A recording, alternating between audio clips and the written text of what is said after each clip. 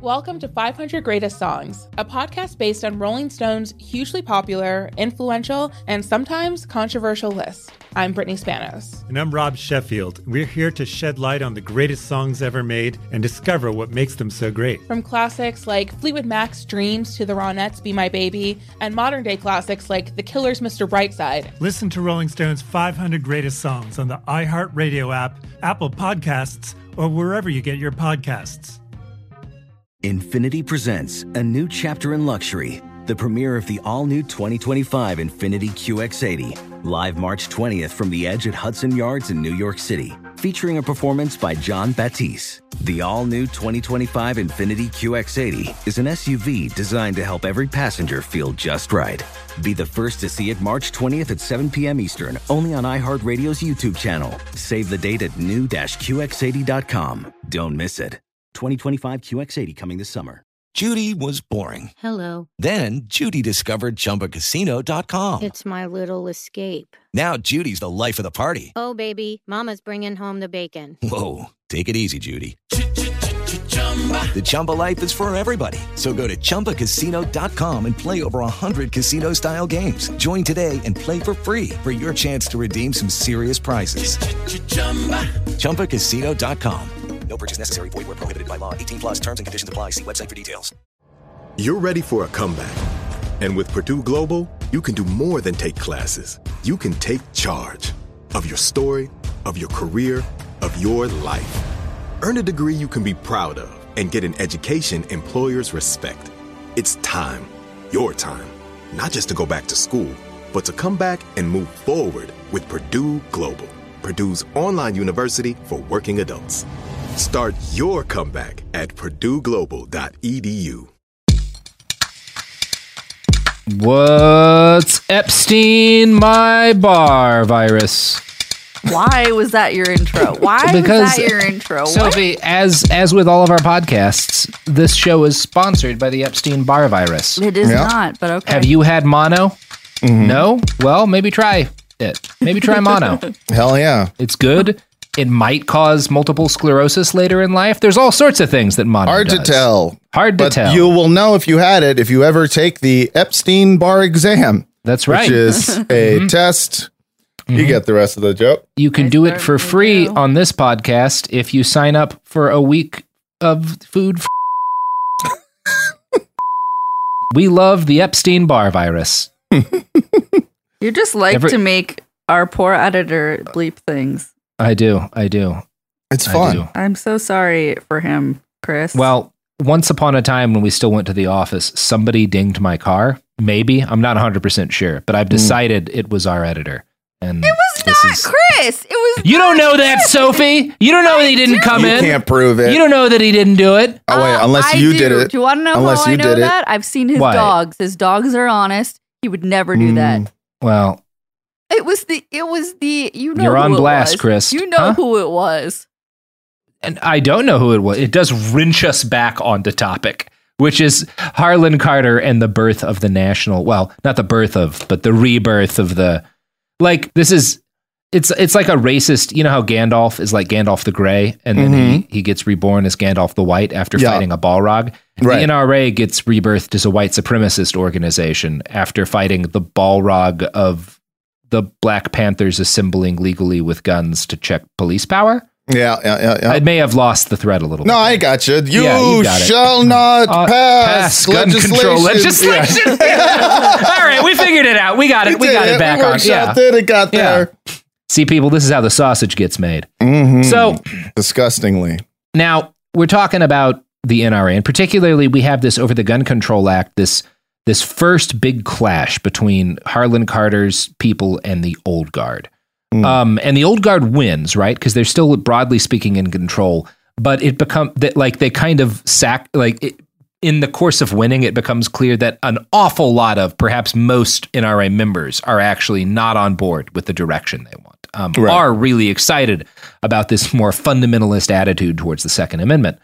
And while Harlon Carter was busy building the bones of a fundraising and lobbying machine that would dominate conservative and really in a lot of ways American politics for the next half century, the Old Guard were wistfully looking back to the organization's past as a sporting association and figured maybe we could go back to that, right?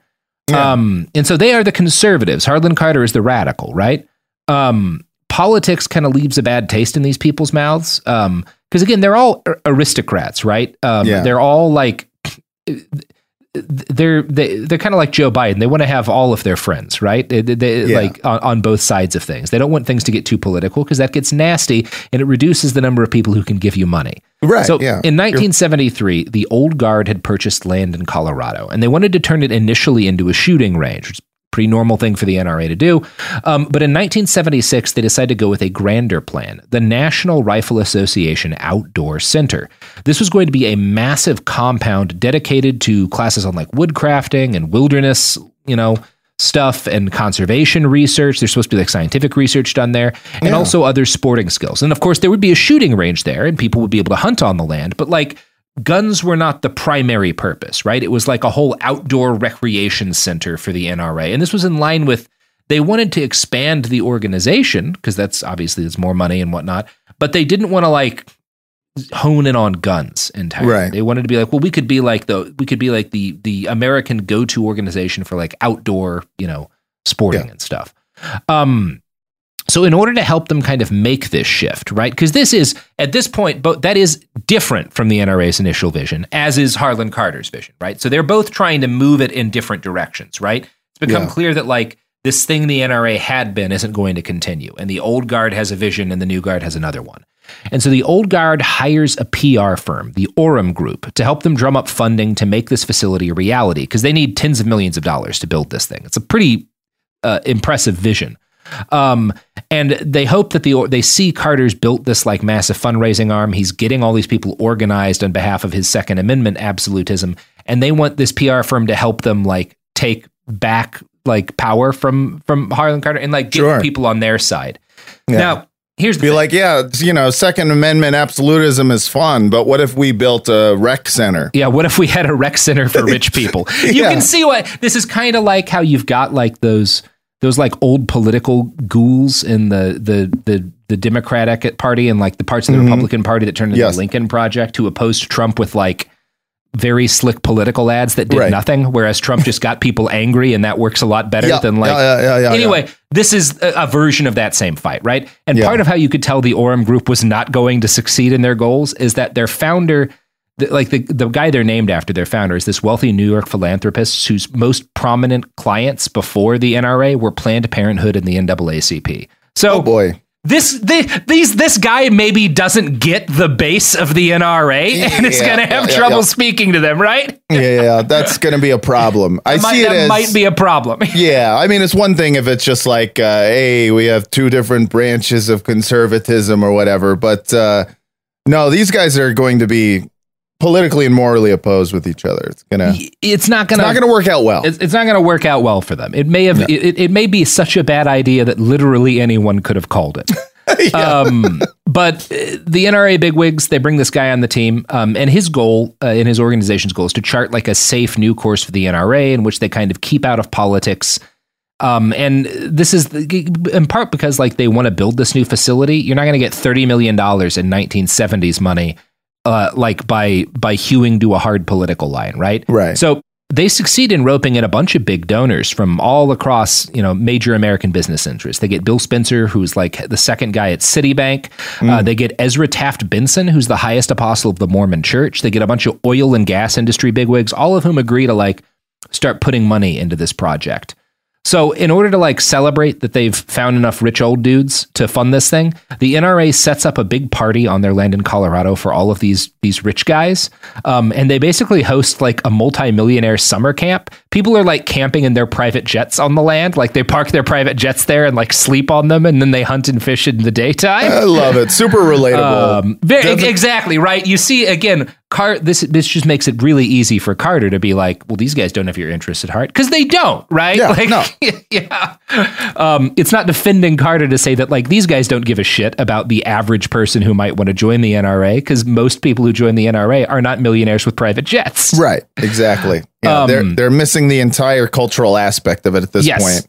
Yeah. And so this is not going to work out well for them. Right. So there's some backlash. And Alina Buckley describes kind of the old guard's vision of the association's future as, quote, one in which shooting accompanied frontier abundance, funded by corporations that had long bankrolled conservative causes. One in which guns were a reflection of American might, cowboy-like to be sure, but still with a military-like formality, rather than a vigilante ethos that saw federal power as a threat.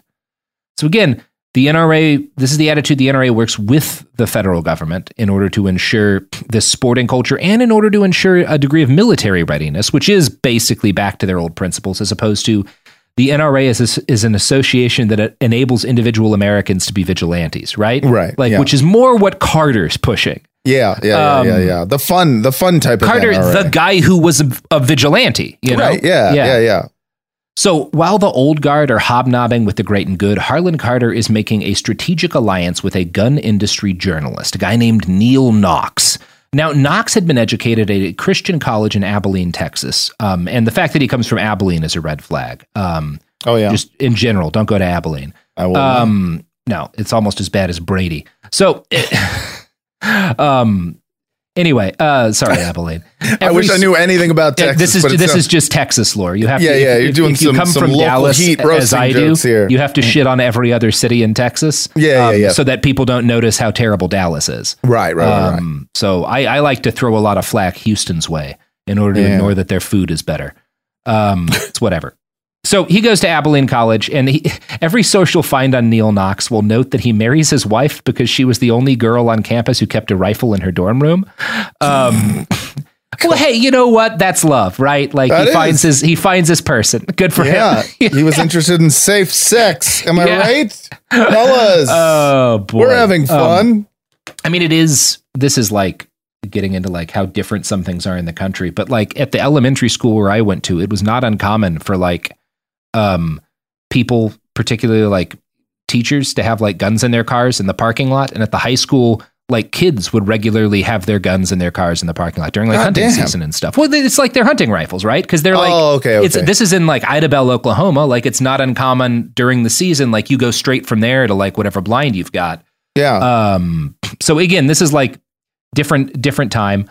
But also Neil Knox is a very modern kind of gun guy who is going to help make the NRA into like the gun culture war organization that it becomes. Yeah. He sounds like the kind of origin story of like the first guy horny for guns. That's going to be normal. Like he's going to normalize being horny.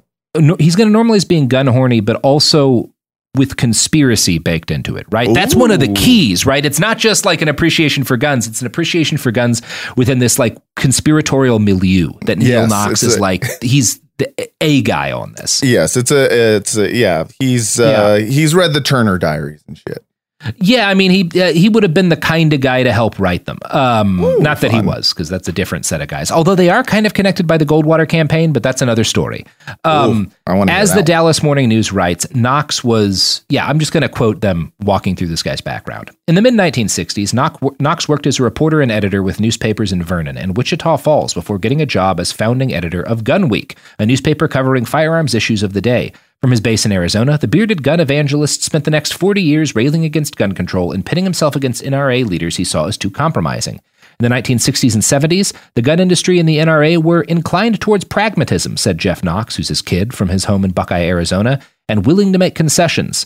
The elder Knox believed strongly that the Second Amendment was absolute, and he especially didn't like the idea of registering guns, which to him raised the specter of a dictator confiscating all arms and subduing the citizenry, Jeff Knox said. At one point in the mid-1990s, Neil Knox even suggested the assassinations of Kennedy and King might have been staged to build support for gun control. So Knox is the start of specifically the strain of the American right and American gun culture that kind of culminates in Alex Jones, right? Yeah, right. And he's not super big about pushing that, but he is like the first kind of prominent voice to start talking about like these false shootings, flag attacks that were made specifically for gun control. That's one of the big things that Neil Knox introduces into American culture, at least helps to introduce. I'm not going to claim that he was entirely on his own there. But he's like the vanguard of that kind of guy who winds up doing the Sandy Hook conspiracy shit later on. And it's worth noting, though, that when Knox partners with Harlon Carter, again, this is 76, 77. So he has not yet started pushing conspiracies outright. But you can see kind of where he goes is where he and Carter helped to lead a lot of the gun culture. So these guys, the old guard, see Carter and Knox and see them as like kind of unhinged, but even more than that, they're not primarily objecting necessarily to their goals as much as the fact that they're so extreme that it's going to take away funding, right? It's going to reduce the NRA's ability to attract a lot of like people to give them money for their It was the Republican establishment during like Trump's run. They were just like, listen, we agree all Mexicans are rapists, but you're not going to get the nomination by saying it. And it's like, want to bet? Yeah. Yeah, exactly. Like that's kind of like they're arguing like these people are too extreme. The NRA will like die out if their kind takes over. And Harlan Carter's like, oh, motherfucker, you want to see how to make the NRA make a lot of money? I will show you some things. He's about to. Yeah. So one Friday in November of 1976, the head of the NRA purged 80 staff members loyal to Carter, right? They fire everybody with like very little warning. Because again, Carter spent years getting his Border Patrol guys in there. So they try to get rid of all these people. And what becomes known later as the Weekend Massacre. And Harlan, it's the only massacre.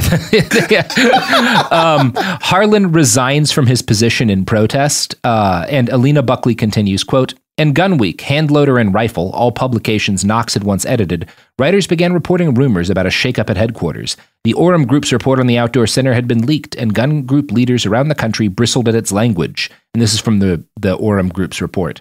"In the public mind, the NRA's current image is based almost totally on its supposed opposition to any form of gun control. This public image constitutes a weakness for fundraising." A new piece of, again, very bad at being at their job, by the way. Yeah. A new piece of information had gotten out too, via a brochure sent in the mail to some members. The executive committee was considering moving the headquarters to Colorado Springs, not far from Raton, where the NRA could focus more squarely on its sports shooting ties. Regional gun groups began receiving concerned notes from their members. The Shooters Committee of Political Education, SCOPE, based in New York, wrote a letter to Rich protesting the NRA's recent board appointees and to let him know that they would advise their membership to write in Neil Knox, among several others, as board candidate at the annual meeting in Cincinnati. In the American Rifleman, an unsigned editorial appeared. "There have been charges that the National Rifle Association is being subverted," it read, "in abandoning its fight against gun control." So this, and you see here, they've built, in their partnership, Knox and Carter have built a very effective both fundraising and propaganda wing that is they're building a moral panic over this, right?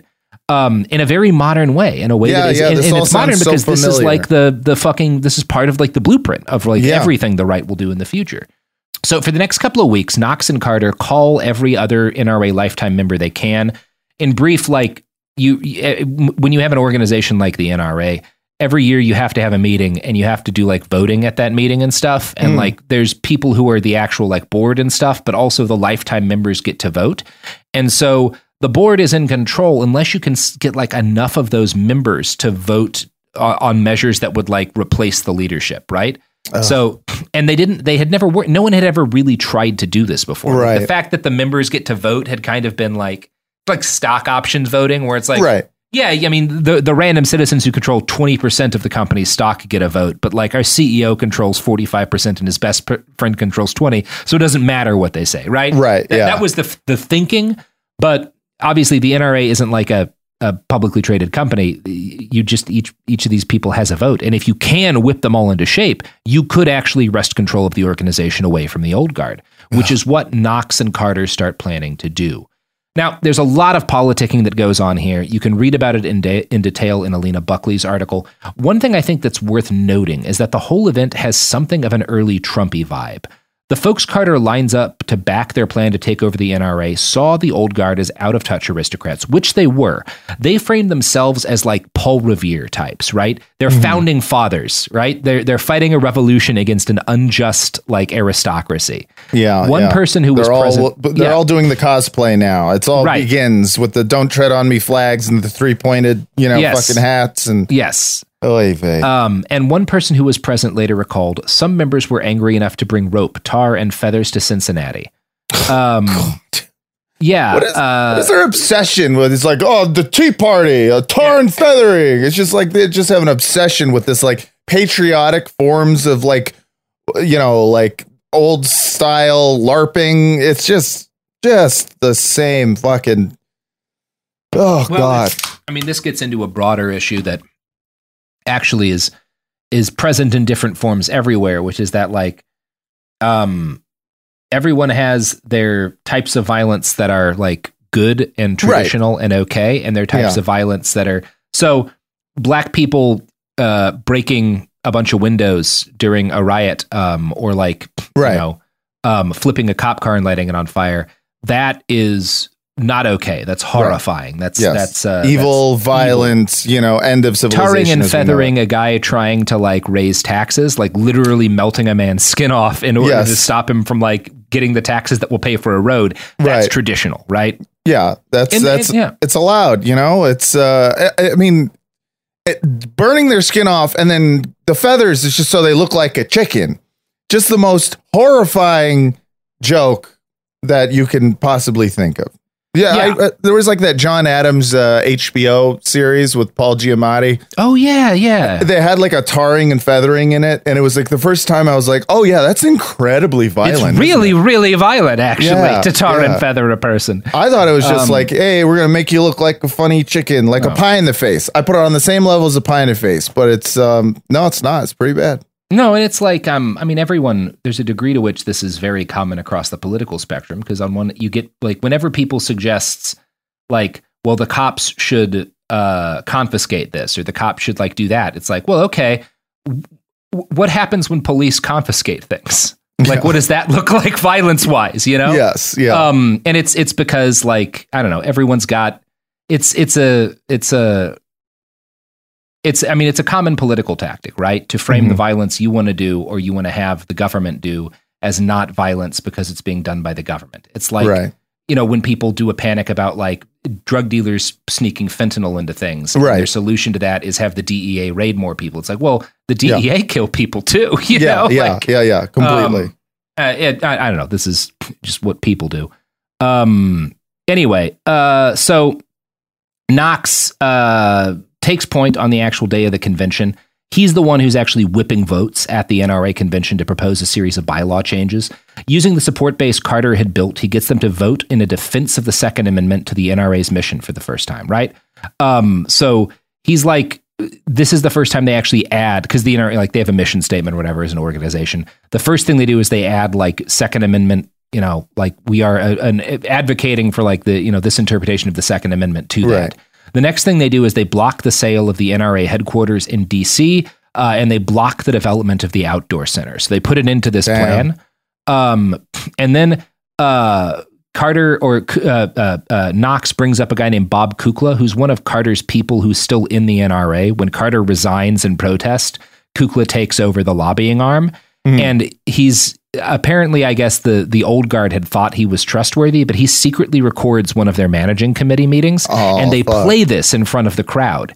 And in the tape, you can hear the current head of the NRA and the other members of the old guard criticizing Kukla for, quote, going to war every time someone mentions gun control.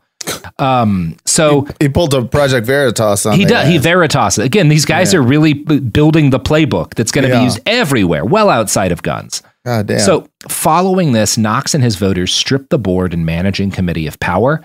And basically, again, this is there. You can go into a lot more detail about how they do this all legislatively. But by the end of things, the old guard are no longer in charge of the NRA, and Harlon Carter is the new executive vice president. Damn. At 3:30, they do it. They do it fucking street style. And at 3:30 a.m., Carter takes to the stage to give his first speech to his newly conquered NRA.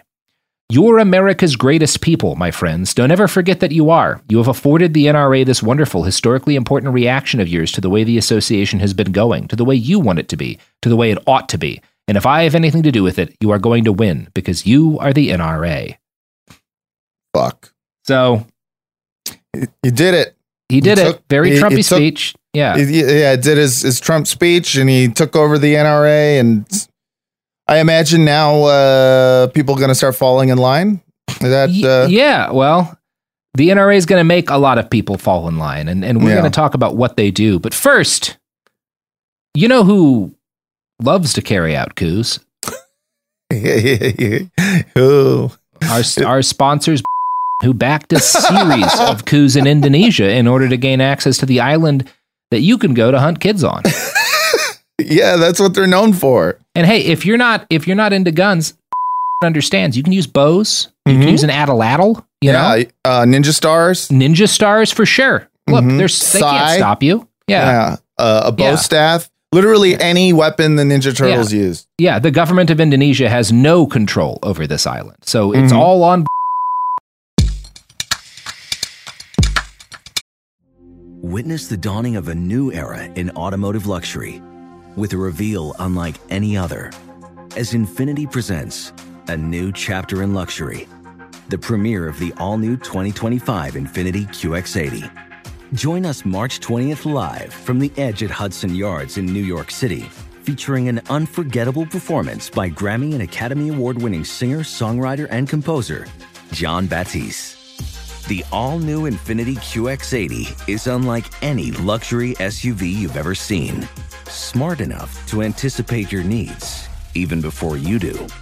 Every line, curve, and detail was thoughtfully crafted, so everything for every passenger feels just right. Don't miss it. Mark your calendars and be the first to see it March 20th at 7 p.m. Eastern, only on iHeartRadio's YouTube channel. Save the date at new-QX80.com. 2025 QX80 coming this summer.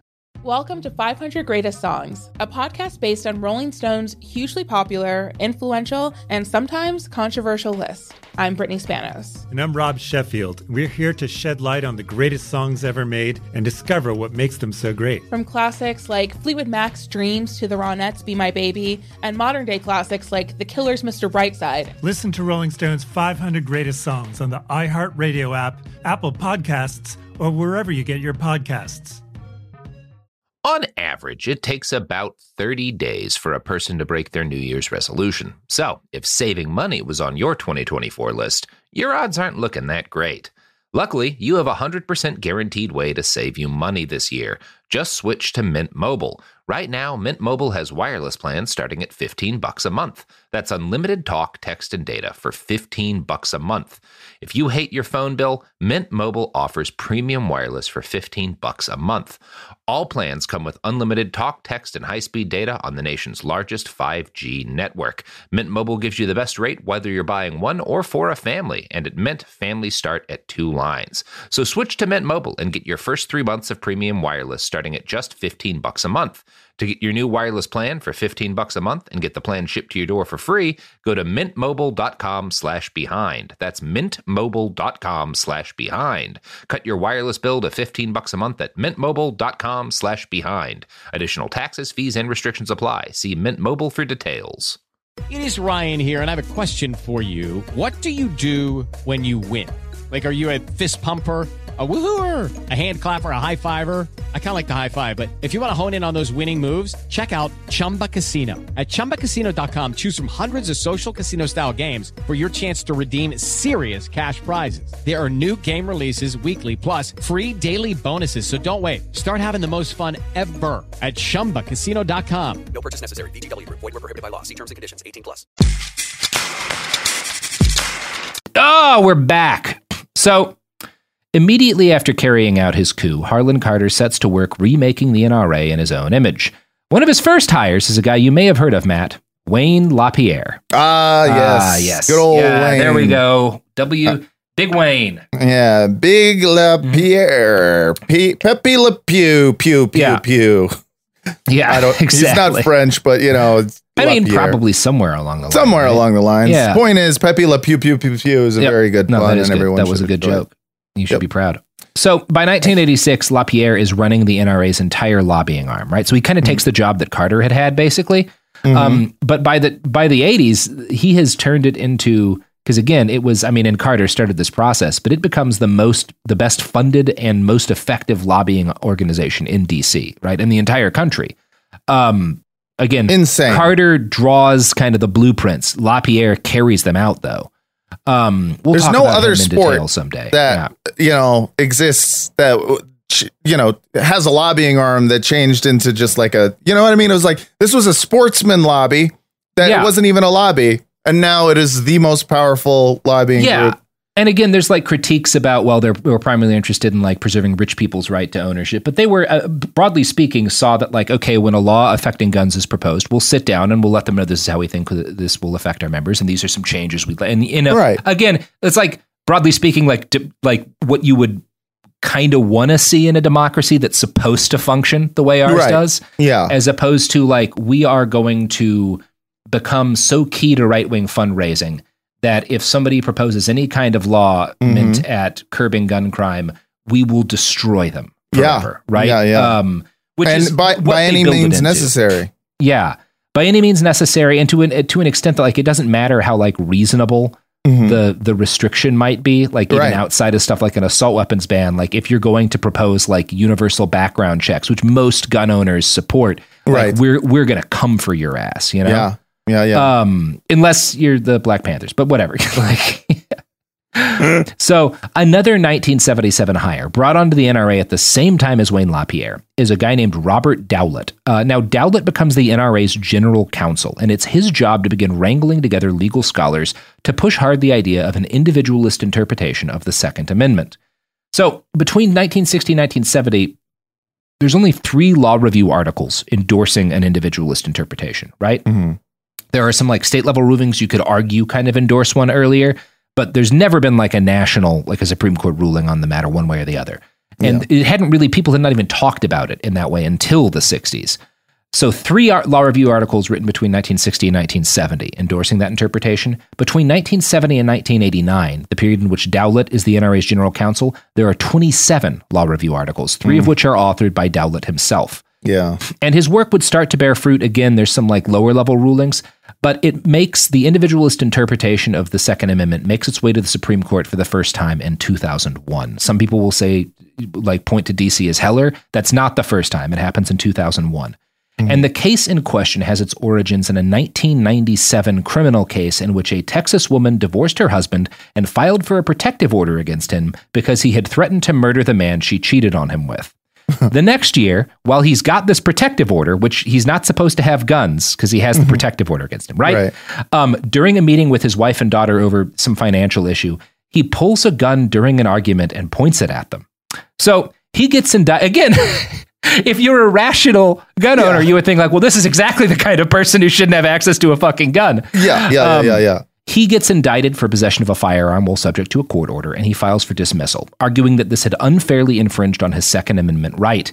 And the ruling, what it actually rules is kind of complicated. The ruling is not entirely in favor of this guy, Emerson. It's Emerson versus the United States. But in the ruling, the Supreme Court rules that describes the Second Amendment as an individual right? So this is the first time that happens at a federal level. And then this ruling in 2000 is reinforced by 2008's DC versus Heller, which is like the big ruling that is really more explicitly on can you ban like categories of weapons and whatever. It's based on like a DC, I think, handgun ban. And then in 2010, the Second Amendment is finally incorporated in McDonald v. Chicago. But this is all, orchestrated by Robert Dowlett, right? Starting in the 70s. And one thing you have to say about the man is he earned his salary, right? That's a significant change in U.S. jurisprudence that he kind of painstakingly is the architect of pushing. It's probably worth noting here that he was a murderer. I'm going to quote from the Boston Review here. Robert J. Dowlett was convicted of murdering Anna Marie Yoakum, the mother of his then girlfriend, in 1963. Dowlett also robbed and shot the owner of a pawn shop. Like Carter, Dowlett was 17 years old when he pulled the trigger. He confessed to the shootings and served 6 years in prison before his conviction was overturned on a technicality. The crimes were not made public until 2014. God damn. No wonder it's like, this is... It's also same origin story over and over. He and Carter and Kyle Rittenhouse, all 17 when they fucking kill people in like these. I guess maybe you wouldn't call what Dowlett does vigilante violence. He's really just murdering people. No, that just sounds like straight up murder. Yeah, he just murders a woman and then shoots a pawn shop owner in a robbery. So I guess you would say he's not a vigilante. He's just straight up an armed criminal. That is fucking insane. And this is the guy who's made it easier for fucking everyone in the world or in the United States to he's the NRA's general counsel. So at one point, I assume you went to law school? Yeah. Because again, he gets off like Carter does, right? He gets off and then he goes to college, and then he starts his career. Good for them, I guess. Nice to know we live in the land of opportunity like that. I believe firmly that people should be able to get a second chance after making a mistake, especially when they're, not legal adult age. I believe in certain second chances for certain kinds of mistakes. I think perhaps if you murder your girlfriend's mom and then shoot a pawn shop owner during a robbery, an avenue that we ought to close to you is representing the National Rifle Association as a lawyer. That's right. Maybe that's not okay. Yeah. I mean, it's like, listen, that guy explicitly does gun crimes. Yeah. For fun. This perhaps should not be his job. I want to know what happened with the relationship. I don't actually know. Did it suffer after the murder of the mother? It must have been hard. Well, she was his girlfriend, so I don't think they wind up staying together. Oh, damn.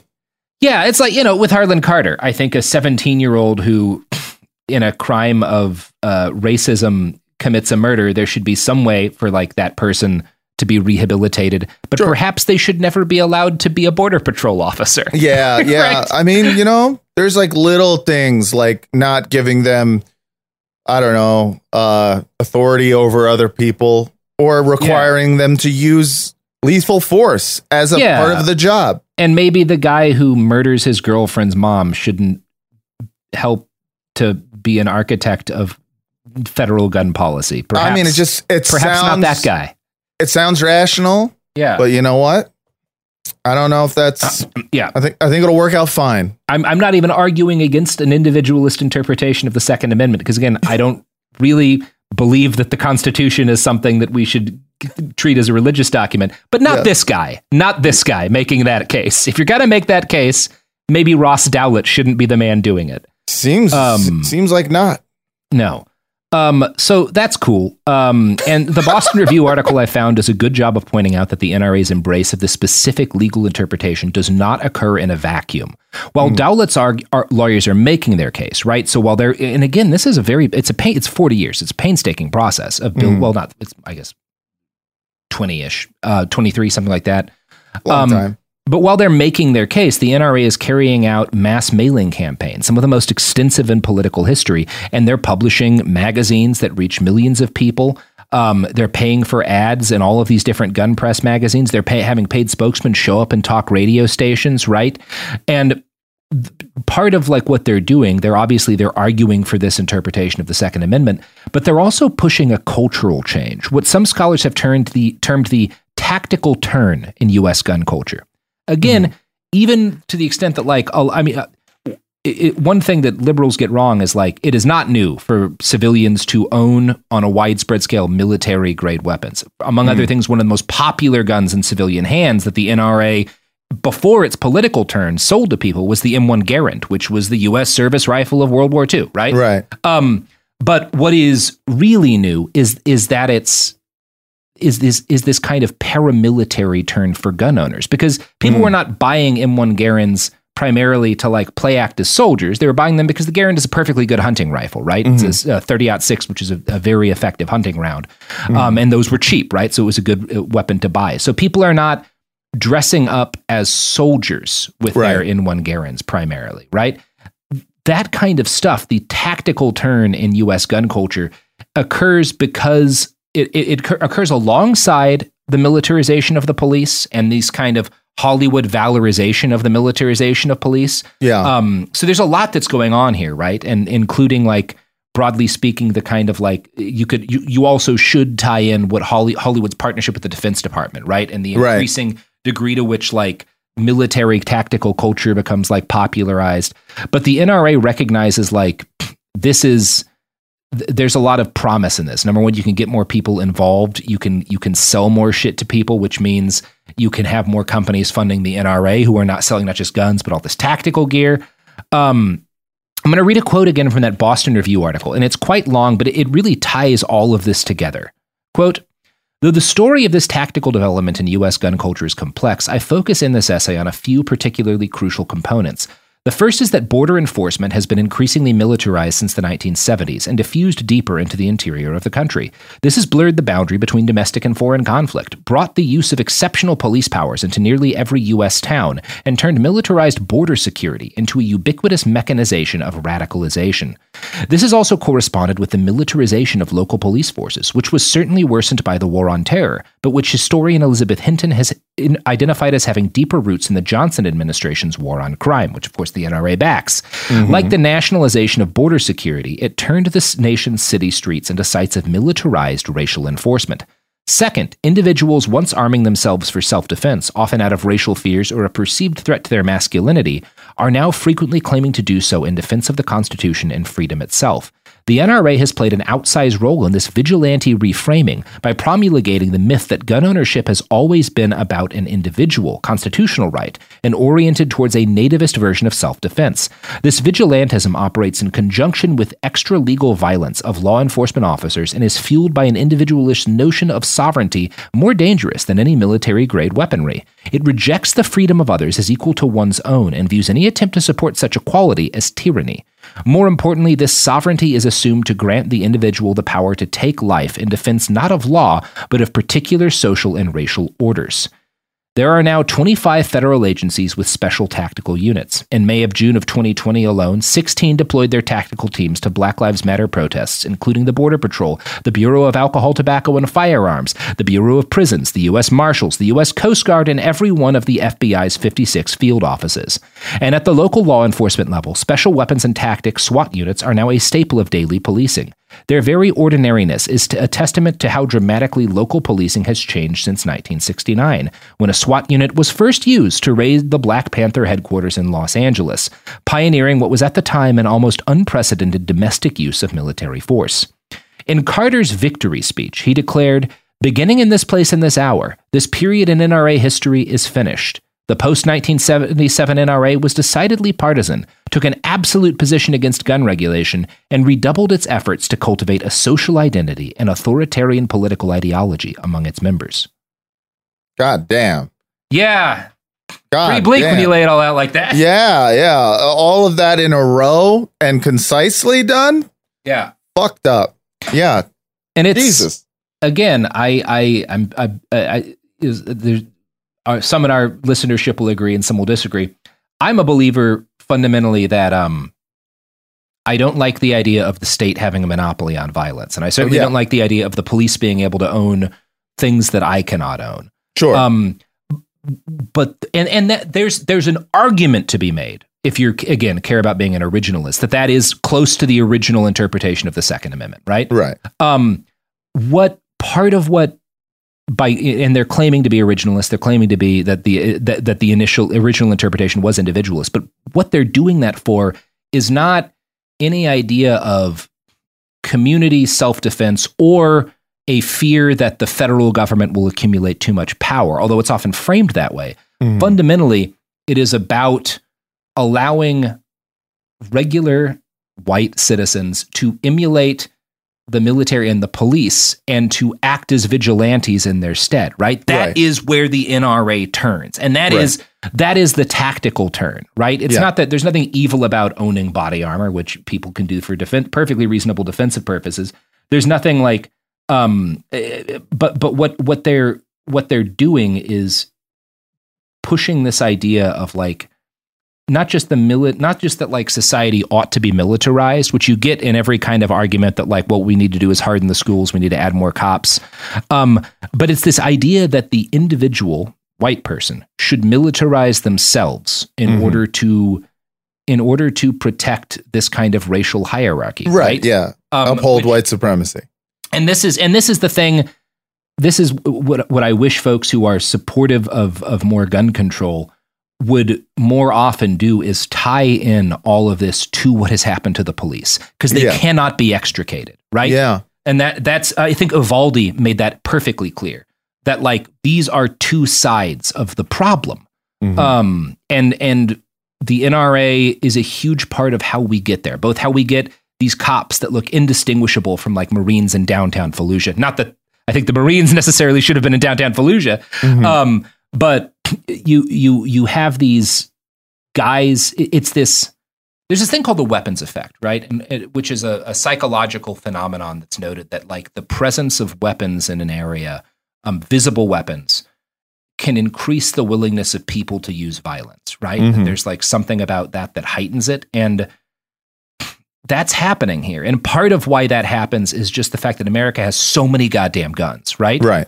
But another part of that is the fact that everywhere you go, you see fucking cops in a way that like, you don't see cops dressed as armed as heavily as our cops in fucking war zones a lot of the time, right? Like it's anyway, whatever. Like, that's what Harlon Carter builds, you know? Yeah, no, yeah. I hear exactly what you're saying, and I agree to an extent with what you mean. I feel like in general, my problem with liberals is that they tend to kind of like put guns in the same category. Like they moralize guns the way they moralize, like the right will moralize drugs. Yes, and kind of this idea that like, you know, if we were to just make all the guns illegal, then, you know, this would solve the problem and whatnot. And that's not to say that it wouldn't be helped if you had some serious regulation, but this like moralization of it like misses the entire point of why exactly why the people who want guns and have those guns have them. You know, it's like, you're the people you're speaking to are not, it's people speaking to the choir. Liberals often just speak to themselves and go like, isn't it crazy that, you know, all these people have so many guns? And it's like, yeah, well, while you're talking amongst yourselves, all these guys have created an entire family filled with guns. And it's like looking at these right-wing like militias that people are rightly like concerned to see militias marching around U.S. streets, like threatening people.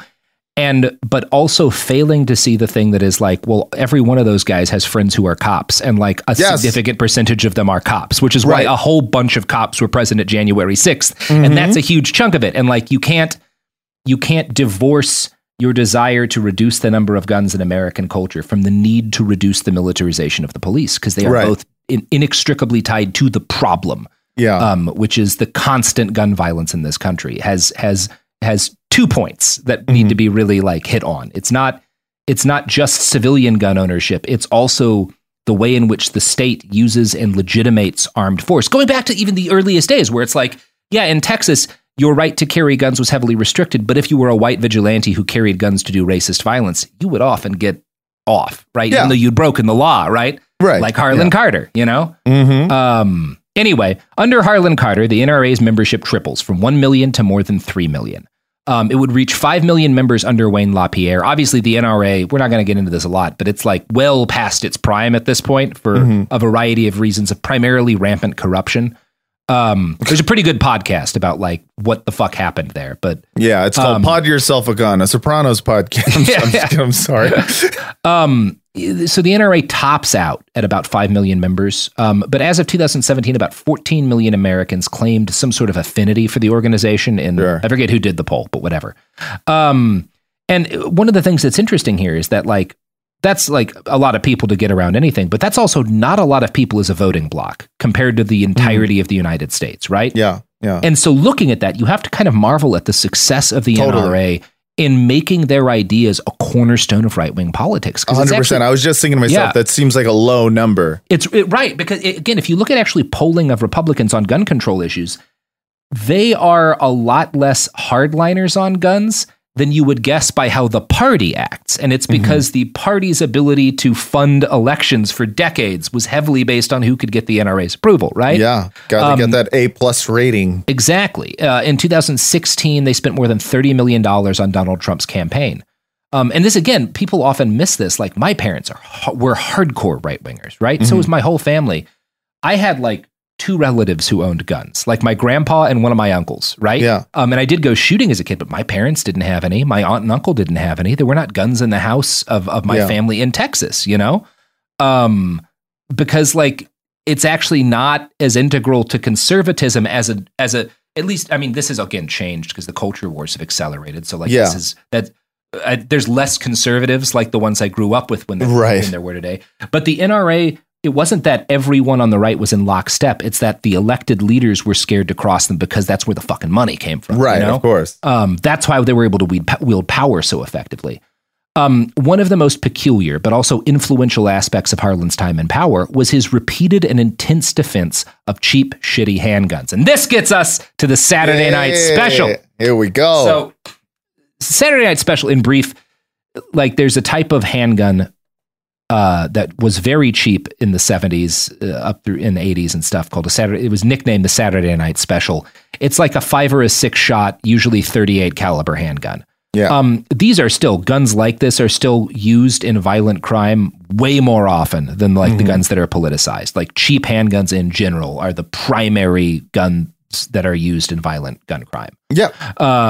Although what is a cheap, shitty handgun is different now because actually 6-shot revolvers are kind of pricey these days as opposed to like a High Point or something. Yeah. But yeah, so this is a cheap, shitty handgun. And these are particularly low quality handguns. They were not like well made as a general rule. Right. They didn't always work.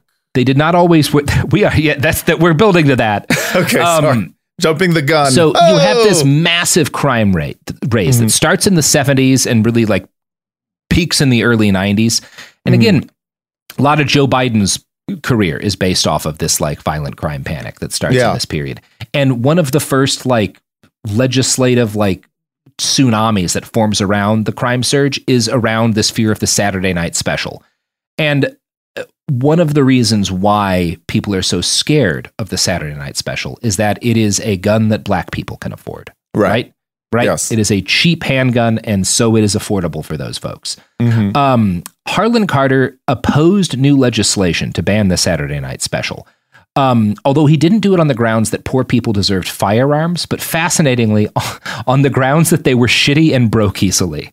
And this is one of the most incredible arguments I've ever heard from NRAontherecord.org. Quote, speaking in opposition to legislation that aimed to ban Saturday night specials and other inexpensively produced handguns, Carter stated in a 1972 speech before the NRA's executive committee, I can produce actual cases that the cheap handgun that snaps in a police officer's face instead of firing has saved many, many lives. And the question arises, what are we trying to do? Upgrade the quality of handguns in the hands of our criminals?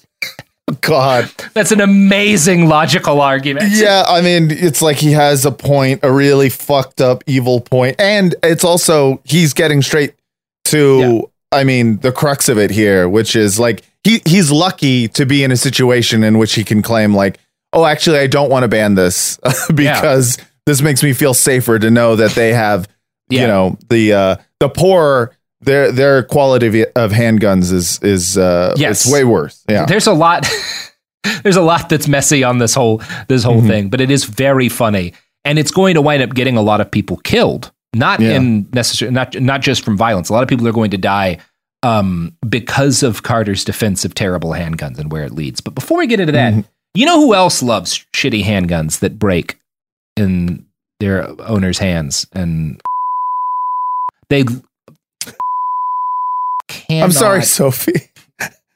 Absolutely loves it. Motto is, we want you to be armed and we want you to never know if that gun's going to fire or not. Yeah. Completely inexplicable. We want a weapon that you cannot trust under any circumstances. That's the guarantee. Absolutely. Remove drop safeties from handguns. Let them free, you know? I enjoy this because I am watching Sophie just shaking her head every time you do this bit. She hates please stop. She hates it. It makes her so angry. Do you know why I hate it? Why is that, Sophie? Because there's like 50 Reddit threads of people being like, wait, what is this? I've never read about this before. Who has a child hunting island? Yeah. Is he? And it just feels like betrayal to our listeners. I love with most of my heart. I like fucking with them. Yeah. I feel the same way towards them that I do with my cat when I pick it up and I toss it in the air and it hates it, but it can't. Yeah. It can't. It has to let me like squeeze it and wrap it in a blanket. It's called rent. It's called paying rent. Yeah, that's right, motherfucker. Yeah, you gotta be adorable for me. Sometimes your fear makes me smile. I feel the same way about our piggies. You know, everyone. It's like you feed the slop to the piggies and you let them oink, but. You're the farmer. Remember that. That's right. You're the farmer. Well, I'm the farmer. You are. Yes, exactly. Yes. Robert, anyway, remember? Don't do that to the goats. I don't think it'll work out well for you. It's really fun to fuck with the goats. If you pick them up, like they don't know what to do with their little legs and they just like kick in the air and then you can hug them. It's very cute. Yeah. I love it. They go, wow, wow, wow. Except for my boy goat. He's the ram. He loves it. He'll as soon as he sees you, he'll run up because he wants to get cuddled. Damn, dude. His sister hates it, but yeah, whatever. Anyway, of course here's she does. ads. Of course she does. Witness the dawning of a new era in automotive luxury with a reveal unlike any other as Infiniti presents a new chapter in luxury, the premiere of the all-new 2025 Infiniti QX80. Join us March 20th live from the Edge at Hudson Yards in New York City, featuring an unforgettable performance by Grammy and Academy Award-winning singer, songwriter, and composer, Jon Batiste. The all-new Infiniti QX80 is unlike any luxury SUV you've ever seen. Smart enough to anticipate your needs, even before you do. Every line, curve, and detail was thoughtfully crafted, so everything for every passenger feels just right. Don't miss it. Mark your calendars and be the first to see it March 20th at 7 p.m. Eastern, only on iHeartRadio's YouTube channel. Save the date at new-QX80.com. 2025 QX80 coming this summer.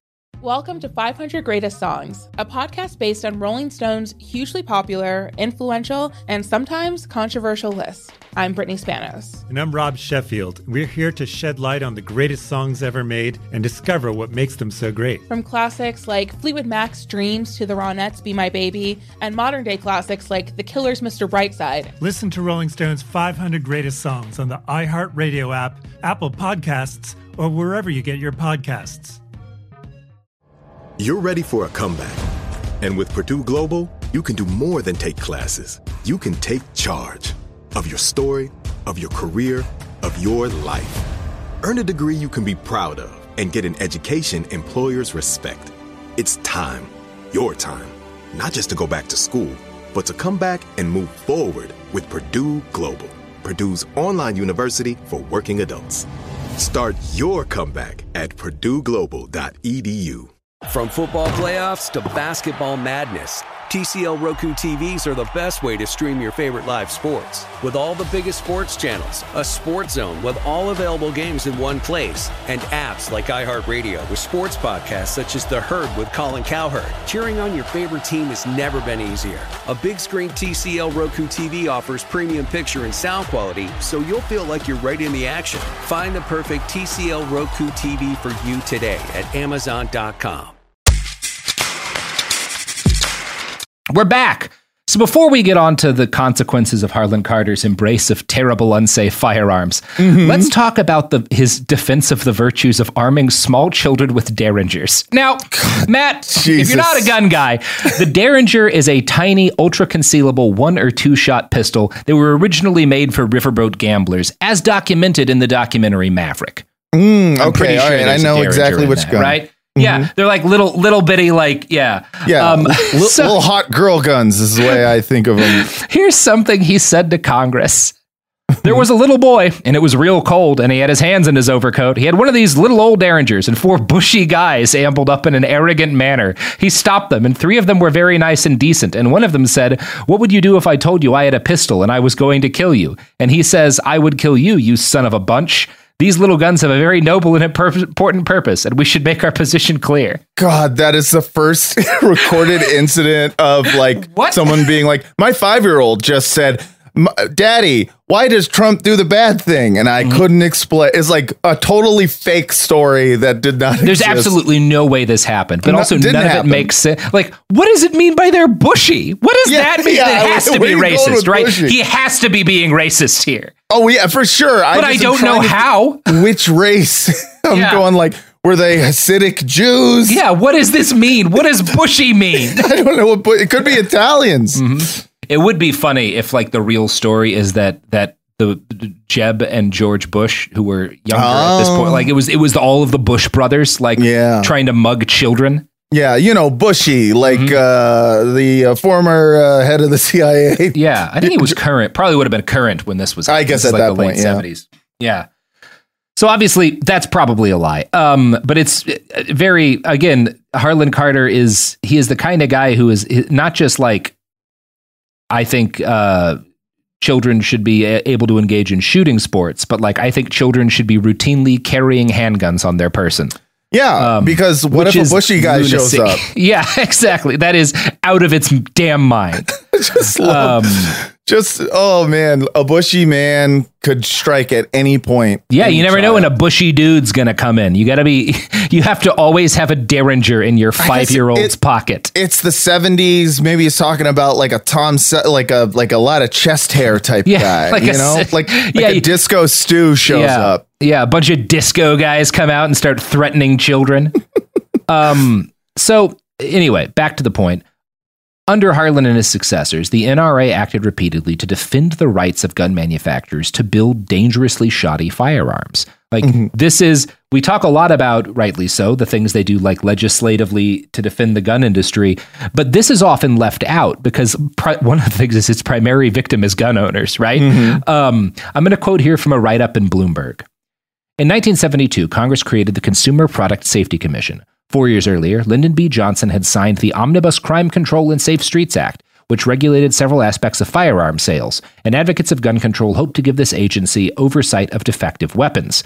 Representative John Dingell, a Democrat from Michigan and a hunter with an A+ rating from the ascendant NRA, blocked them. In 1975, he did it again when a colleague introduced a bill making a second run at giving the CPSC firearms authority. We put in there an express prohibition against them getting their nose into the business of regulating firearms and ammunition, Dingell said in debate in Congress. That second bill was crushed 339 to 80, and the issue has never been seriously considered again. And it's one of those, like, this is, again, a perfectly, even if you're like a gun fundamentalist, you should want there to be oversight of guns that don't work or explode and like ammunition that doesn't work. Like, right? That shouldn't be a political issue. It seems like you'd be into that. Yeah. And the only explanation for you not being into it is like, oh, good, they can't get the good guns. I mean, like poor people, black people getting the defective guns seems to be the only excuse here. Their specific excuse is that like this will enable potentially the government to like regulate what kind of ammo is illegal and ban types of like whatever. Right. Which they do anyway. Like right. There's that shit happens like whatever. It's dumb. It's dumb that this happens this way. It is worth noting that, it's like a blue dog Democrat who is the one who like blocks this shit. So the end result is that when gun manufacturers produce firearms that, for example, fire for no reason and kill their owners, it is impossible for the government to order them to recall those weapons. Not even the BATFE, which supposedly regulates firearms, can force a gun maker to take broken guns off the market. And I'm going to quote again from that Bloomberg article. And this is actually how the article opens. Thomas Bud Brown makes his way out the back door and stops a few steps to the right, raising a trembling arm, pointing at something. It's where he found his boys slumped against the cold back wall of the house around 7:15 a.m. on the last day of 2016, bleeding out. Brown is telling the story now about how he was sitting in his chair in the living room when he heard the shot. His son Jared, 28, had just picked up Bud's Taurus PT-145 Millennium Pro pistol and headed out to do some shooting near their house in Griffin, Georgia, with his best friend, Tyler Haney. Bud figured Jared had fired at something for the fun of it, like he did sometimes. I was thinking I'd better go out there and tell him to be careful or something, Bud 54 says, his voice trailing off. But what he'd heard was the pistol going off without anyone pulling the trigger, sending a .45 caliber slug through Jared's femoral artery. Oh shit, my leg, Jared yelled, loud enough for his father to hear. Haney, 26, rushed to the house in a panic, pleading for help. When Bud got out there, the pistol was still in its holster, tucked into Jared's waistband. So...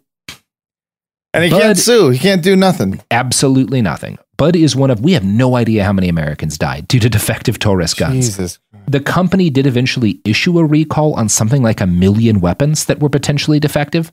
But they didn't have to run ads anywhere to inform people of the recall. They were not required to reach out to their customers, to reach out to gun stores, to take any action at all to warn people that they'd sold guns that could fire for no reason.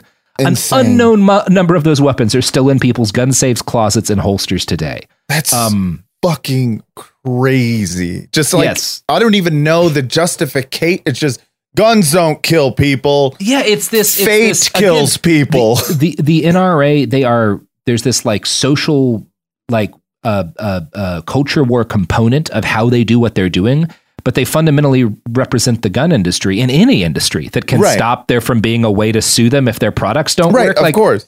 We'll do it if they can, you know? Yeah. It's so insane to get to a point where it's so clearly a manufacturing lobby mixed in with a culture war issue that just creates death everywhere. Yeah, I mean, again, for among other things, don't buy Taurus guns for any practical purpose. But, absolutely. In the 1990s, more than 40 U.S. cities filed lawsuits against gun manufacturers, spurred on by a surge in violent crime. This was the super predator era. Now, I can't speak as to the legal merits of the individual cases of these cities against these gun manufacturers, but the response the NRA chose was interesting. They used their lobbying arm to launch a campaign that got Senator Larry Craig of Idaho and Representative Cliff Stearns of Florida to propose a piece of legislation that would end all pending litigation against gun companies and prevent any future litigation. It took a while to actually get the law, which is the PLCAA, written, and by the time it was introduced, George W. Bush was on his second term. In October 2005, he signed the PLCAA into law, which blocked lawsuits from seeking damages on gun industry companies for unlawful use of a firearm, right? So if the company could be sued for like breaking the law in some way, but they cannot be sued for what people do with their weapons. And I have some conflicting feelings on some of these lawsuits, but one of the things that people will point out is that the advertising of a lot of these companies, leads to and this is a big thing, like the Sandy Hook lawsuit, right? One of the big issues, one of the big like points that used to justify like the suing against the Bushmaster who made the gun that was used in Sandy Hook was this ad campaign they'd just done where it was like consider your man card reissued, and they would like send you a man card with an AR-15, and it's again, there's I this is like a complicated thing to get into entirely, but there's a debate to be had, and to my mind, the area in which it's kind of most relevant to have this debate is on to what extent does the way the gun industry tries to sell weapons to people complicit in when those weapons are used for violence. So, for example, when Daniel Defense launches an ad where you have like a Bible verse and a small child holding an AR-15, to what extent does that help to what extent does that help make gun culture in the United States more violent, right? Right. And this is not really what the lawsuits are for. Like the Uvalde families aren't suing Daniel Defense, or they're attempting to right now. This is all happening at the moment on those lines. But to my mind, that's kind of that's the thing that like I think there's a point on.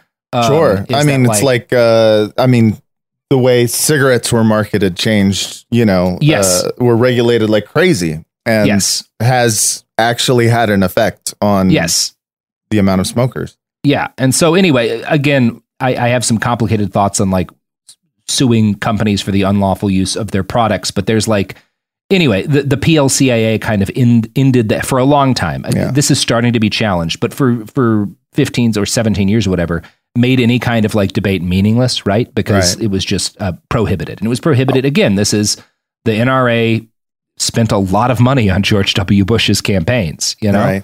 I am wondering if initially the Hitachi magic wand actually was a back massager. And if you could sue a company because it gave your wife an orgasm. Well, I think people do need to consider when we talk about like to what extent should a gun manufacturer be liable for something about a mass shooting. There are some unsettling implications to some of that. It's not it's not as cut and dry as certain other things are. Yeah. And I'm not saying it's a slippery slope necessarily, but I am saying that I thought it was a back massager. Yeah. And now it's better at making my wife come than I am. And that always has been. Yeah. And well, I mean, it seems kind of unfair to me to have not known that. What's really, I mean, people on Twitter have brought up the fact that like you're limited to 6 dildos, I think, in the state of Texas. Is that right? Yeah. There's like literal laws on how many. I mean, I don't think they've ever been in. What has been enforced though is that like anyone you know who works at a sex shop in Texas has to be like is like prepared. This is a little bit less the case now, but when I had friends in the early 2000s, like you get training on like what to do if you get raided because you're not allowed to sell sex toys. They were always called cake toppers, right? Like the dildos and shit were like cake toppers or personal massagers or whatever. Yeah. But you couldn't say like these are for fucking in the same way that like you could sell a bong, but you had to call it a water pipe for tobacco. Like if you use the word bong in a Texas again, head shops were always kind of inconsistent about how much they were paranoid about this, but like you could get asked to leave for calling something a bong in a head right. shop. But I mean, what do you call that silicone butt that has both the pussy and the vagina? That's a sex ass. That's a sex ass. Yeah. So, but I mean, I'm just saying, how do you market that? So I don't think they really had sex ass. Although I know people bought fucking, what do you call them? The fleshlights. So there must have been some, like, I'm guessing they must have been advertised as like a novelty, right? As like this is for joking around at a bachelorette party. You put it on it like I don't. They're like it's dumb.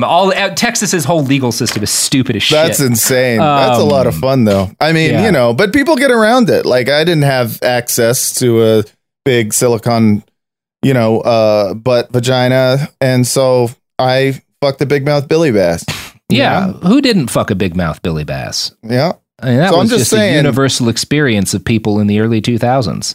Yeah. I'm sorry. I just like, eventually I just was like, we're going to start talking about cum. We're going to start talking about cum. Look, the same year that George W. Bush signs the PLCAA into law, that's the year that many millions of young American boys encountered a Billy largemouth bass for the first time. That's right. Yeah. And thanks to the NRA's lobbying, the Billy Bass Company couldn't be sued for taking the virginity of all those boys.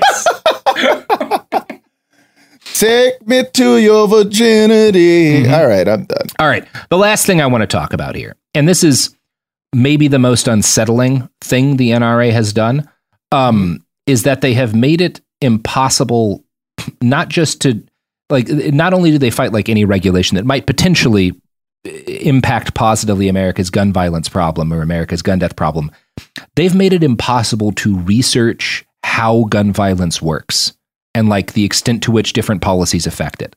In 1993, the New England Journal of Medicine published an article that showing that gun ownership was a risk factor for homicide in the home. Now, this is a study you'll see cited a great deal, and it's often used to argue that firearms in the home make people less safe. This study was widely reported on at the time, and it scared the shit out of the NRA. So the NRA campaigned to eliminate the organization that had funded the study, the CDC's National Center for Injury Prevention. Congress included language in the 1996 Omnibus Appropriations Bill to insist that, quote, none of the funds made available for injury prevention and control at the Centers for Disease Control and Prevention may be used to advocate or promote gun control.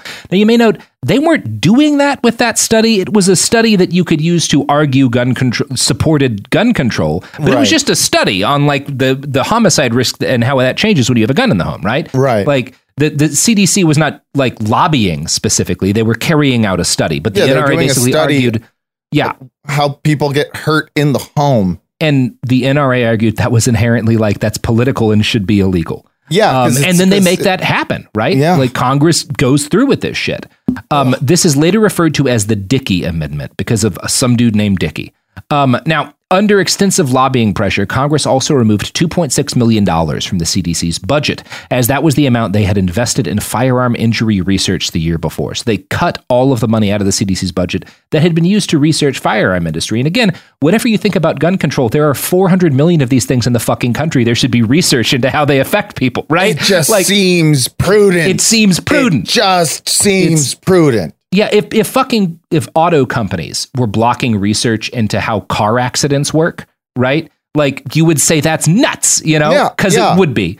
And it's not even. It's like it's not even sure that car I companies fault have tried to do that, but yeah, right. I don't fault them for trying. It's the same way with that's what they're going to do. That's what they're going to do. They're going to try to do that, and it's a fucked up capitalist system we're in. Yes. If you have the money, you can try. The crazy thing is the success rate of the NRA in these things that are completely like again, common sense ideas. There's a wide variety of arguments about how should you interpret the findings to studies like this. To what extent should they inform policy?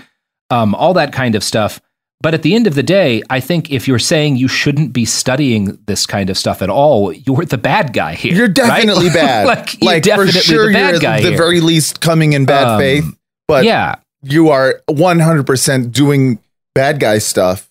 Yeah, and should be stopped. And federal funding for research into gun violence and gun-related injuries dried up after that. Since 1996, the CDC's funding for firearm injury prevention has fallen 96%, and similar attempts to fund research have met with further attacks on the ability to study any of this stuff, most recently in 2012. So anyway, that's broadly speaking the story. Our buddy Neil Knox, I should give you a little bit of context on how our heroes turned out. How they doing? Neil Knox wound up being way too radical for even Harlon Carter's NRA. He was forced out of the organization in 1982 after being overshadowed by the rise of Wayne LaPierre. I think LaPierre kind of helps maneuver him out. He dies of colon cancer in 2005. He outlived Carter by a fair amount. Harlon died, not surprisingly, of lung cancer in 1991. So the tobacco industry did us all a solid on this one. Yay, occasionally it works out. One of his final acts in this world was to hand over control of the NRA to Wayne LaPierre. Oh, shit. That's the Harlon Carter in the NRA, everybody. God damn. There's a pretty good song about him called Ramon Casiano by the Drive-By Truckers, which is good. God, well, that guy fucking he sucks. It sucks that he sucks that he's dead too. I feel like one of the big reasons why I'm just like I'm not for like, hey, let's make guns illegal or whatnot, is because like I feel like guns might end up being very useful in stopping all these ridiculous fucking NRA lobbies. You know what I'm saying? Yeah, and this is I have tried. I think I've done a very good job of like not inserting a bunch of my own specific opinions on gun control, because at the end of the day, there is a history of here and it deserves to be like talked about without a tremendous amount of editorializing. But yeah, I feel similarly. Like my attitudes on what gun control should be around are impacted by, like, number one, I don't think only rich people should have guns. I don't like the idea of 1,000% excise tax on AR-15s so that only wealthy people can afford them. Right. And I don't like the idea that, like, at this point, at least culturally, the only people who are interested in having guns are people who are interested in upholding white supremacy. And that is deliberately designed that way. And one of the things that has happened in the last couple of years, this has really accelerated since 2020, is the demographics of people buying firearms have changed wildly, particularly first-time gun buyers. And it's gotten a lot more left-leaning and a lot less white. And, there's a variety of personally, because people do ask about this because I talk about guns sometimes, in terms of what I think are the number one, the laws that you could most easily pass without the Supreme Court guaranteed shutting them down. And I think a federal assault weapons ban, the Supreme Court will rule against, right? Like it will go to the Supreme Court and they will rule against it in their current construction, outside of like talking about, should we stack the Supreme Court, whatever, like Biden's not doing that. So stuff that I think would not necessarily, like, obviously anything is a crapshoot with the Supreme Court. So literally anything could get turned down. By the way, because they're about to rule on a concealed handgun carry bill anyway. But I think it's perfectly reasonable, and is also, there is legal precedent for raising the age at which someone has to be in order to buy a semi-automatic firearm. Certainly 18-year-olds are not full adults, and our current gun legislation recognizes that by banning them from buying handguns, although that's also not entirely accurate, because you can still buy handguns through like face-to-face sales or have them given to you by a parent or whatever. There's always like ways around this kind of stuff. But it's been established since I think 1986 that the federal government does not want people under 21 buying handguns. So it's the kind of thing where if you were to pass a law extending that to semi-automatic rifles, you'd have a stronger argument in front of the Supreme Court if it came to the Supreme Court in order to like defend that piece of gun control legislation. And both of our most recent mass shootings, as of this recording, there may have been another one by the time this drops. Yeah, let's not jump the were gun. 18-year-olds who bought a gun and immediately carried it. So I do think just on a moral level, there's a case to be made that, yeah, this might fucking save some lives.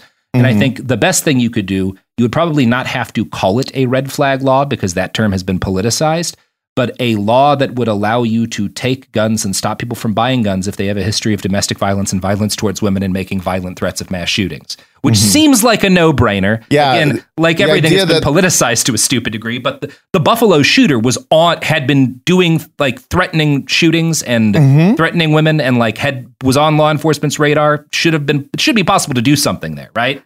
You'd figure. And I feel like that there's so many like common sense like laws that that don't exist that you're surprised every time you find out they don't exist. And, I do think I think one of the things where gun control advocates make a mistake is focusing on universal background checks, not because I don't think that it's a good idea to have background checks for buying a gun, but because nearly all of the guns bought and even used in massacres were by people who passed a background check, including the Buffalo and Uvalde shooters. They both like universal background checks. They passed those. So like that's not as much of the solution as I think something like an effective kind of, again, I think you would need a better term than red flag law but also maybe, I don't know, the right's going to culture war, whatever you try to do. But everything's poison pilled no matter what. You can name it any fucking euphemistic sounding thing. If you hit your wife and kids, you shouldn't have a gun bill. But of course, one of the issues with that is that you're going to disarm like 40% of the police. So, like, I can talk about like what I think would be a good idea at the end of the day. Like, I don't know, like what actually is going to pass. That's a totally different fucking conversation. And I don't know what the answer is. I know that one thing that I don't think the answer is this like mutually assured destruction thing where we're all armed at all times, and that's the society we live in. I also know the answer isn't every like liberal and leftist being like, oh, well, I'm going to trust that the government and the police will keep me safe from the bad men. And so I'm like, it's hard to know. It's hard to know what to do. I mean, this is a very difficult issue because, again, a lot of people say, no, it's simple. Just like ban the guns. But it's like, well, how are you going to do that? There is legal precedent. There is a Supreme Court. And also there's a police force that's not going to disarm certain people. Like this is not as simple as you're making it out to be. Right. You can say it is the guns. And yeah, of course, access to guns is like why a lot of this is happening. But also like that's not the end of like the complexity of the issue because there are 400 million of these fucking things in the country right now. Yeah. And a whole culture built up around being ready to immediately use them against right now. Gay and trans people are particularly in the fucking crosshairs. And again, this is like, so I don't know. I think fundamentally, like I argue a lot about gun control with people. I think the folks who want to see more of it are coming from a fundamentally natural and noble position, which is looking at repeating massacres and going like, we got to be able to do something about this, there's right? Gotta be something. There's got to be something we can do about this shit. No, I completely understand it. I mean, and I feel the same way. It's like there's certainly got to be a fucking solution to this that is a systemic solution, a governmental solution. This is like an acceptable state of affairs. But like so many of the problems we have, like how to fix it and like how to fix it without having a shooting war over it and like who does the fixing and like I think like one of the things that is frustrating to me is that like it is just a big fundraising issue in a lot of ways and in ways that I think are kind of like unhelpful in actually solving the problem. And I again, nobody knows what to do with this because it's so much like no one has ever had anything like this happen, right? People bring up the Dunblane massacre, the Port Arthur massacre. They bring out like, when Australia confiscated all those guns and like that was 200,000 guns. Like there are 20 million AR-15s in the United States. There has never been a society this heavily armed or a society that has turned the random mass killing of civilians into a meme. Both of those things have happened here. And they've happened alongside like the militarization of an increasingly unaccountable, violent police force that wants dictatorial control of American cities. And all of this stuff is pretty unique historically. So I don't know how we fix it. It feels so American and unique that it feels like, if I knew the answer to it, I would say it, but I really do not. I mean, and again, it's like one of those, I don't vote. I'm not a gun issue voter. I'm barely a voter, right? Like I do vote, but I don't believe in it. I don't believe it's going to do any. I vote as like well, what if I'm wrong? If I'm wrong and it's best to vote and vote and the people who say you got to vote for, if I'm wrong and they're right, then at least I put in the vote and I tried that thing. I don't think it's going to work. I don't think they're going to solve any of these problems. I think other things are going to be happening in the future that are not what we recognize as part of American politics, but are going to become the way things get decided in this country. And I think they're going to be uglier and weirder than our parents were used to. But I do like voting is like but maybe I'm wrong about that. It's the same reason I have a 401k, right? Right. Exactly. Maybe there will be an economy in 30 years and I'll get to retire. You know, it's the same reason I own half of a Bitcoin. Who knows? Exactly. Maybe I'm wrong. Yeah. You know, I get it. Yeah. You got just in case. What if I'm not missing out? Yeah. I just have a one. It's all I could afford. But the point is I just want to say I vote and I also am cynical. And I have the exact same pessimism that you do. Yeah. But you know, the only optimism that I have is there's going to be someone smart who does something good. One would hope. And I don't want to miss the bus. I don't want to miss, you know. I mean, I tend to think we should all maybe if people are more committed to like getting out there and taking personal responsibility, not as a militia, but in a responsibility for believing. I think sometimes, because we just had a mass shooting in Portland that was stopped by an armed member of the community, a shooting at a protest for a police violence victim that was stopped by an armed member of the community. But I think community defense is everyone should have an IFAC, right? Downsides to owning a gun, no downside to having a tourniquet and some gauze on you and some chest seals and knowing how to use them. Zero downside. Could be useful in a car accident. You could have a fucking piece of rebar fall off of a building construction and impale somebody, and maybe you'd get to save their life with an IFAC. Million times that could be useful. Have an IFAC, right? Organize in your community to provide houseless people with, defense against sweeps, to provide people who are low income with eviction defense, to stock food pantries, like. All of that stuff is you can wear cool uniforms if you want while you do. You can get a plate carrier. You can put patches on it. You know. Can I wear tactical sunglasses? Fuck yeah! Why the hell not? Yeah. Be the tactical sunglass guy. Yeah. Whatever. Make it cool. Just help your Black Panthers look cool as shit when they were like serving food to kids, you know? Yeah, they did. They had swag, you know? Yeah, they wore berets and they made berets look badass, you know? Yeah, look People cool as hell and protect your community. And Anyway.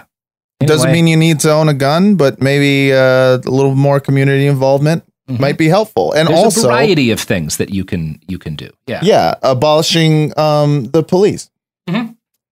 That is a good idea. Anyway, Matt, got any portables? Hey. Oh man, I've had a great time. Good. And if you love the Bastards and getting behind them, you'll love the podcast Pod Yourself a Gun, a Sopranos rewatch podcast that me and my friend Vince Mancini do. We just finished the entire series, so you can re-listen and rewatch the whole thing. And it's great. You'll love it. And you look forward to us doing our The Wire podcast very soon. It's going to be great. And, speaking about cops being bastards, it's a whole show about it. So you'll love it. And I promise you that, we're not going to, it's two white guys talking about The Wire. We're not going to, so just don't worry. It's good. It'll be good. I promise. I don't know how to say that without I'm excited to listen to it. We don't, we're leftists. Anyways, I'm excited. Follow me at Matt Lieb Jokes on Instagram. Follow Matt Lieb. Home. You have a Twitter? Track him I do. in his car. It's at Matt Lieb, and you can follow me there too. That's fine. But I feel jokes. No jokes on that one. That's got it. deathly serious. That one, I just post whatever. Today, in fact, I posted something from a Doomsday dried food ad that I saw. Oh, good. I love those. And it was really weird. It was like a Mac versus PC commercial, but they made the Doomsday, dried food guy, he was talking about his product. And then the other guy who was selling the fake Patriot food was very much an anti-Semitic meme. Oh, great. Oh, God. Oh, yeah. no. Yeah. They made him very clearly a Jew, and it opened with like, "Hello, fellow patriots." And I was like, holy fuck. Oh, dope. They went for it. And so I posted a little bit of that. And you love to see it. You love to see just straight up anti-Semitism this was an Instagram ad, by the way, but hey, it was on. It usually is. Yeah. Anyways, follow me on all the things and learn to can. Look, it's cheaper than food buckets. Yep. Yes, learn to can, and it works way better. It does work very well. Yeah. Woohoo. Behind the Bastards is a production of Cool Zone Media. For more from Cool Zone Media, visit our website, coolzonemedia.com, or check us out on the iHeartRadio app, Apple Podcasts, or wherever you get your podcasts. Infinity presents a new chapter in luxury, the premiere of the all-new 2025 Infinity QX80, live March 20th from the Edge at Hudson Yards in New York City, featuring a performance by John Batiste. The all-new 2025 Infinity QX80 is an SUV designed to help every passenger feel just right. Be the first to see it March 20th at 7 p.m. Eastern, only on iHeartRadio's YouTube channel. Save the date at new-QX80.com. Don't miss it. 2025 QX80 coming this summer. Welcome to 500 Greatest Songs, a podcast based on Rolling Stone's hugely popular, influential, and sometimes controversial list. I'm Brittany Spanos. And I'm Rob Sheffield. We're here to shed light on the greatest songs ever made and discover what makes them so great. From classics like Fleetwood Mac's Dreams to the Ronettes' Be My Baby, and modern-day classics like The Killer's Mr. Brightside. Listen to Rolling Stone's 500 Greatest Songs on the iHeartRadio app, Apple Podcasts, or wherever you get your podcasts. This show is sponsored by BetterHelp. It's a simple truth. No matter who you are, mental health challenges can affect you, and how you manage them can make all the difference. That's why everyone should have access to mental health support that meets them where they are and helps them get through. BetterHelp provides online therapy on your schedule. It's flexible, simple to use, and more affordable than in-person therapy. Connect with a licensed therapist selected just for you. Learn more at BetterHelp.com. That's BetterHelp.com. Ready to unlock a world of entertainment? Philips Roku TV has America's favorite TV streaming platform built in, so you can watch live TV, catch every game, discover must-see shows and hit movies, and get all the best streaming apps in one place, like iHeart for all your favorite music, radio, and podcasts. Watch what you want, when you want. Immerse yourself in entertainment with premium 4K picture and sound for every budget, with sizes for every room. Find your perfect Philips Roku TV today, online or at your local Walmart and Sam's Club.